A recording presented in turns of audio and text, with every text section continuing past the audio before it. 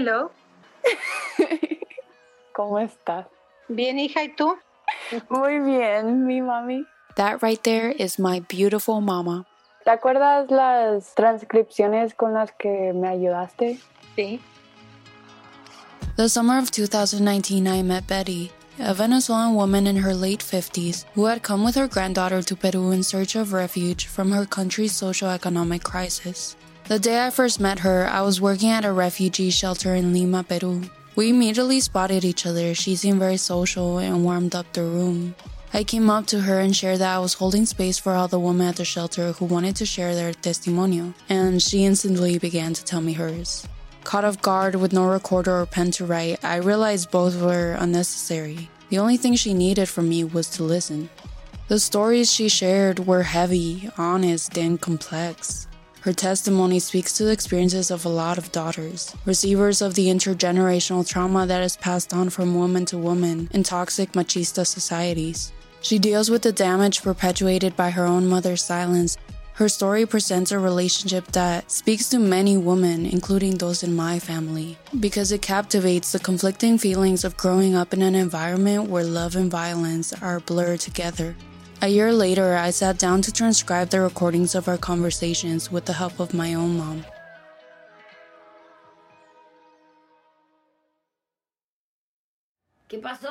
What happened? What are you doing calling me at this hour? Are you crazy or what? That's Betty speaking. She's reenacting the phone call when she found out through the father of her children that her mother had passed away. Unfortunately, I'm sorry to be the bearer of bad news. What happened? Your mother passed away last night. I remember that I didn't cry. And I asked God for forgiveness because it's not that I don't love her. Rather, I felt grateful to God that He had taken my mother because I saw how they humiliated her and disrespected her. It made me very sad. Of course I need my mother, but for my mother to be living as she lived, it is better that God has taken her. The experience of relief Betty felt when her mother passed away is something that my mom can relate to. Both struggled with the unknown reasons behind their mother's decisions that caused them harm.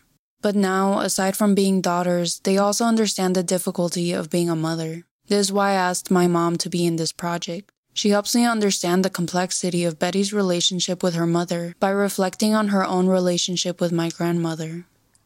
How do you feel when Betty says, I ask God for forgiveness? It reminded me of me with my mother. That's my mom speaking again. Because I love my mom and I still love her. But that passage in my life left me with a lot of anger and rage for not telling me the truth of why she sent me away, why she didn't bring me back when I told her I wanted to come back home. When my mom was 14, her parents sent her to live with relatives in Las Vegas. She left her home in Tijuana, Mexico without knowing any English. Once in Vegas, she would plead over the phone with her mom to bring her home. When she finished high school, she moved back to Tijuana and started working at 16. My mom felt like my grandma never told her the true reason for sending her away. Meanwhile, her two brothers and older sister remained in Tijuana and eventually got to go to college. And well, to be honest, when I immigrated to the US, it released me from the weight I felt from constantly interacting with family, because I left things that were causing me damage. Did I feel relief when my mother passed? Yes. Do I feel guilty? Yes. But I also ask God for forgiveness for not crying, even though most of my life I was right by my mother's side.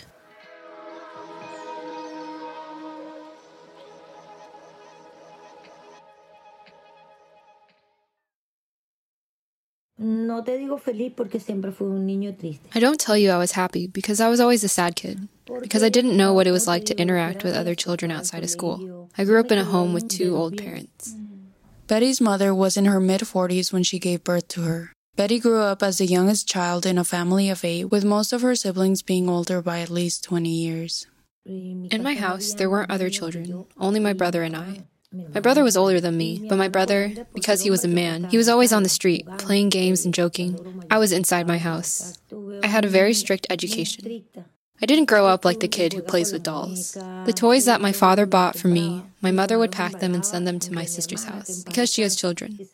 Perhaps my mother did it with all the best intentions in the world for them, but for me, it was hurting me. Ever since I was a child and I was growing up, I wanted her to see that I was there. It was only when I stopped yelling at her in my own timid way, "Look at me, I am here," that she started looking for me. But I was no longer interested because by then I was used to being alone. I have developed into myself more today than when I was a kid. I was like too trapped in a fist and it was too tight. And today I am a woman. I walk over there, I walk over here. I go where I want and do what I want. I am now a free woman and I run, I go, I come wherever I please. After Betty shared details with me about her childhood, it was specifically the toy anecdote that stood out to me. Why would her mother take away her toys, almost as if they were hers to give?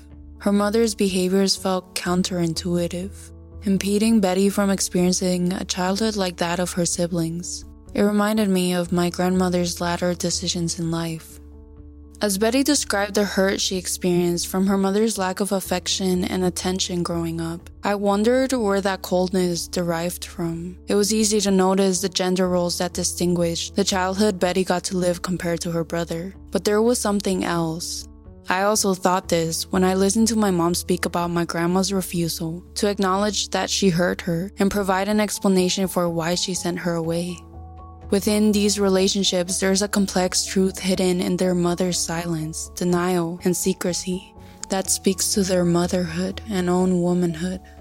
As I sat on Betty's bed, I noticed her take a long pause and look out to the courtyard before she turned back to share what she'd uncovered in her own life that might provide context to her mother's treatment. For this next part, I want to reiterate a trigger warning for sexual abuse.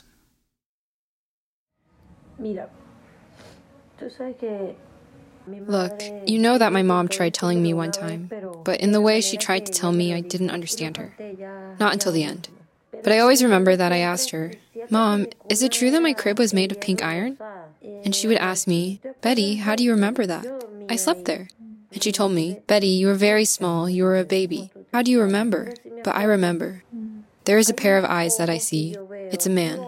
There was one time when my mother tried to tell me something. She said, "Yes, Betty, you know that when you were a baby," but then she kept quiet. When Betty confided in me with this memory, she mentioned that it wasn't her dad, but another man whom she wasn't sure of. After asking her mother about this memory, her mom confessed that when Betty was a baby, she noticed a concerning issue in her genital area. Betty asked her how that had happened and why she didn't take her to the hospital, but her mother could never answer. It wasn't until 2 months after her mother passed that Betty began to grapple with the truth of something she had always wondered.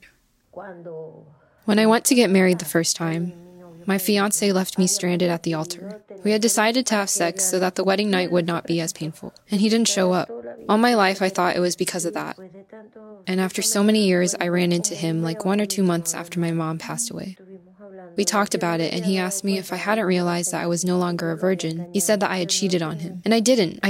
And he said, "Tell me who you were with." But with nobody. I cried, I jumped, I kicked. After so many years tying up the dots. And it's unfortunate that my mother has already passed, and she's not here to confirm what I already know. The baby I see is me, and that man holding me sexually abused me as a baby.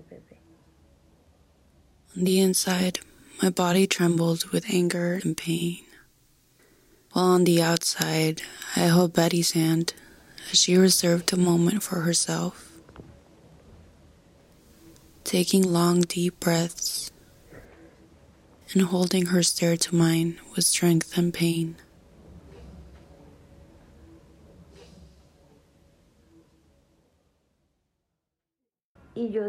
After that realization, I would ask myself, who do I ask now? It was the only time I felt completely helpless. Why didn't we run into each other 2 months before? If it had been 2 months before, I would have asked my mother, and she would have had to tell me. Before, so many things would happen, and the woman would keep it a secret. Why is that? Why? Because of fear, shame, fear to be left alone. I don't know, 1,000 things. They were women with very difficult lives, mija. Have I shared with you that your grandmother was sexually abused? That's a secret. I didn't know. No one knew. I found out from my sister because one day she told me this, so I would stop fighting with my mom because my mom had suffered a lot. If you start learning people's histories, you start realizing how things came to be, why they happen, and why they repeat themselves. In my mind, I thought that this traumatic experience would have pushed Betty's mother to be more compassionate and closer to Betty. But why had it resulted in the opposite? This was a question I wouldn't gain clarity on until later when talking with my mom, but I'll come back to this later. Betty herself had to deal with this question. She didn't understand why her mother didn't tell her, why she didn't do anything, or why she had been so harsh with her. Before Betty's mother passed, Betty entered a deep depression that led her to seek out psychological help. Betty sought to understand her relationship with her mother better, but when she discussed the damage that her mother had caused her, the therapist only worsened the wounds. I had to go to the psychologist, and the doctor told me that in order to heal, I had to admit that my mother didn't love me. And I started crying, and I told her that my mom did love me. Maybe not the way I wanted her to love me, but she loved me in her own way. And I told her, if I have to admit that my mother is bad and does not love me, then I will never heal. And I got up and left. I never went back. Because I love my children very much, and I can't accept that any mother is bad. Maybe she loves her children badly, that's something else. But to say a mother doesn't love her children, I cannot admit that because that is a very great pain. And that's what happened to my mother, that she did things to me, without bad intent, because my mother. It's not that she was ignorant because I taught her to read and to write her name. There were things she talked to me about sometimes, but there were other things that she did to me that were painful. And that's why I say, well, it could be a product of her ignorance, but no, I don't accept it. I loved my mother way too much. I believe her mother loved her. That's my mom speaking again. What do I think? What happens is this. When you have children, they're born at different stages of your life. I think the stage of her mother's life in which Betty was born, or what happened with Betty, her mother had so much pain and remorse that she wasn't able to develop a relationship with Betty. It's difficult. There's people who become cold instead of embracing. They push people away due to the guilt and anger they feel. Though we will never know the reason behind Betty's mother's actions, my mother's insight gave me some understanding into what she could have been dealing with. Taking into consideration the decade in which Betty grew up, along with the society she and her mother were brought up in, I knew the circumstances for women were horrific, especially in a highly machista society. Still, Betty's mother and my grandmother's silence and exploitation of their daughter's unconditional love for them was inherently violent and the origin of their trauma. I myself had experienced this as a daughter and as a woman in my family, though never in the magnitude of Betty or my mom. But I still knew how difficult it is to deal with the coexistence of love and violence in your kinships. I was also curious to see where Betty's dad fell into everything, and the contrast in role he'd played compared to her mother. After I asked Betty, she proceeded to share an anecdote that actually gave me more insight into who her mom was, and the ways in which she had expressed her love to Betty.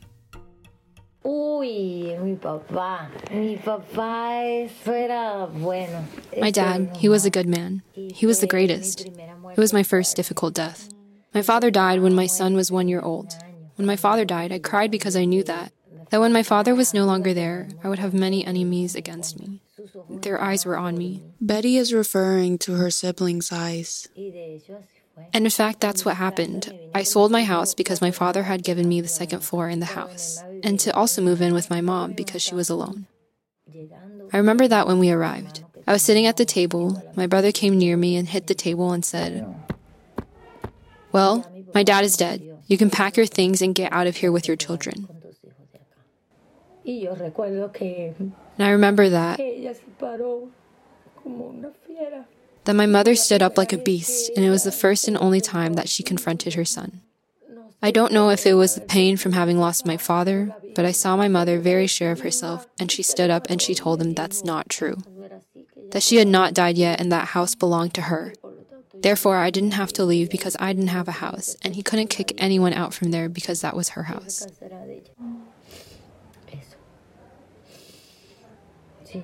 Yes. But at the moment when I needed her, I found her.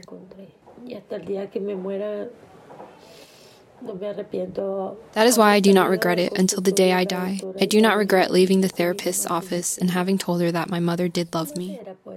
In her own way. But she loved me. She was my mom. I believe that her mother did love her, because her mother can love her, but you don't know what happened for her to be so harsh with Betty. The situation here, I believe, is the time period. What the mother was going through, her education, child sexual abuse wasn't as spoken about as it is now. I think that her mother's guilt ate her from inside. She could have become filled with the same anger and rage she had with herself for not having done anything. The way she speaks about her mother is very different from the way she speaks about her father. How do you think you perceive your mother differently? It's like me. It's the same. I identified myself. I don't speak badly about my dad. My dad, for me, he would spoil me. He would show me affection, but that doesn't stop me from noticing his errors and his behaviors. But I've never criticized or judged my father for sending me to Las Vegas. And right now that you ask me, it's the first time I think about it. I don't understand why we're like this. We judge our mother, but we don't judge our father.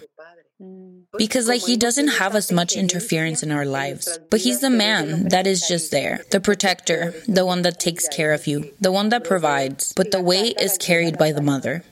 It was interesting to witness my mom realize that she had never questioned her dad's role in sending her away. I felt like she developed a new sense of compassion for her mother because she related to her. I start to understand my mom now that I'm older.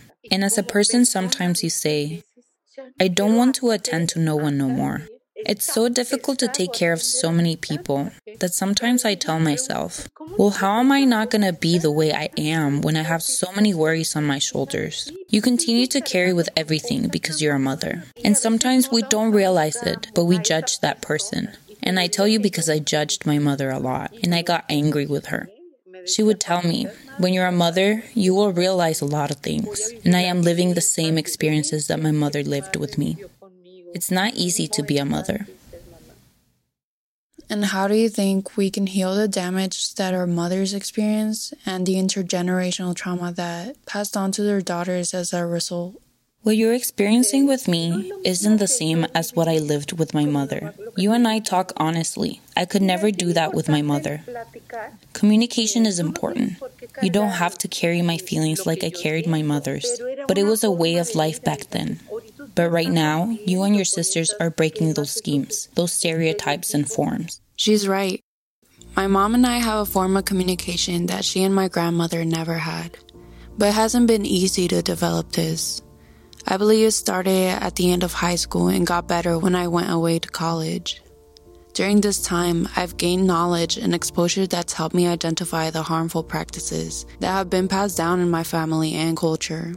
Learning about the lives of the women in my family has increased my compassion and patience. Not to say my mom and I don't fight, but I can recognize when sometimes her harmful behaviors derive from her trauma. Nonetheless, like she said, as a daughter, it's not my role to carry my mother's feelings, because then love can become a source of manipulation without either of us being aware of it. Going back to Betty's first anecdote, when her mother gave away the toys that belonged to Betty, she assumed her daughter would be okay with that decision. Yet clearly, more than 40 years later, similar to my mom, Betty continues to reflect on that decision from her mother along with others that caused her harm. Her mother's actions are reflective of something that happens a lot. When parents treat their children, specifically their daughters, as if they belong to them, neglecting the existence of that person's independent entity. But it goes beyond. When your mother expects you to put up with various harmful patterns they also had to put up with when they were daughters, because that's quote-unquote how it is. This, however, is how the cycle of intergenerational trauma is passed down to the woman of the family. Growing up, one's unconditional love is taken advantage of, and the lines between violence and love are blurred. This comes in various forms. When you, as a daughter, are taught and expected to keep silent, to put other feelings before your own, or to live your life endlessly taking care of everyone else but yourself and your family. I wasn't sure how to end my reflection from this very challenging yet very enlightening journey. Mostly because I'm still on it. I'm every day learning about it, experiencing it, and having these conversations with my mom and my sisters. But for now, I'll recite a poem I came across while scrolling through one of my generation's gems, TikTok. It is a poem by Lebanese-American writer Khalil Gibran, titled On Children. It goes, "Your children are not your children. They are the sons and daughters of life's longing for itself. They come through you, but not from you. And though they are with you, they belong not to you. You may give them your love, but not your thoughts, for they have their own thoughts. You may house their bodies, but not their souls, for their souls dwell in the house of tomorrow, which you cannot visit, not even in your dreams. You may strive to be like them, but seek not to make them like you, for life goes not backward, nor tarries with yesterday." I don't know if I told you that when my mother was being cremated, my mother came to my house. I felt her presence. Did I tell you? My mother had a perfume that was very strong, but she was one of those old ladies that wears a lot of perfume. It is to be added in droplets. But my mother would bathe herself in it, and I used to tell her, "Mom, you put on a lot of perfume. You smell like a whore." And she laughed. Anyways, so that time I saw her, I was sitting, and a smell came through the door. It was my mom's perfume. My son was talking to me, and then he went silent. I stared at him and I asked, "What happened?" And he looks at me and says, "Mom, I smell the perfume of my grandmother." My house was suddenly filled with her perfume. I talked with her, and then I said my goodbyes.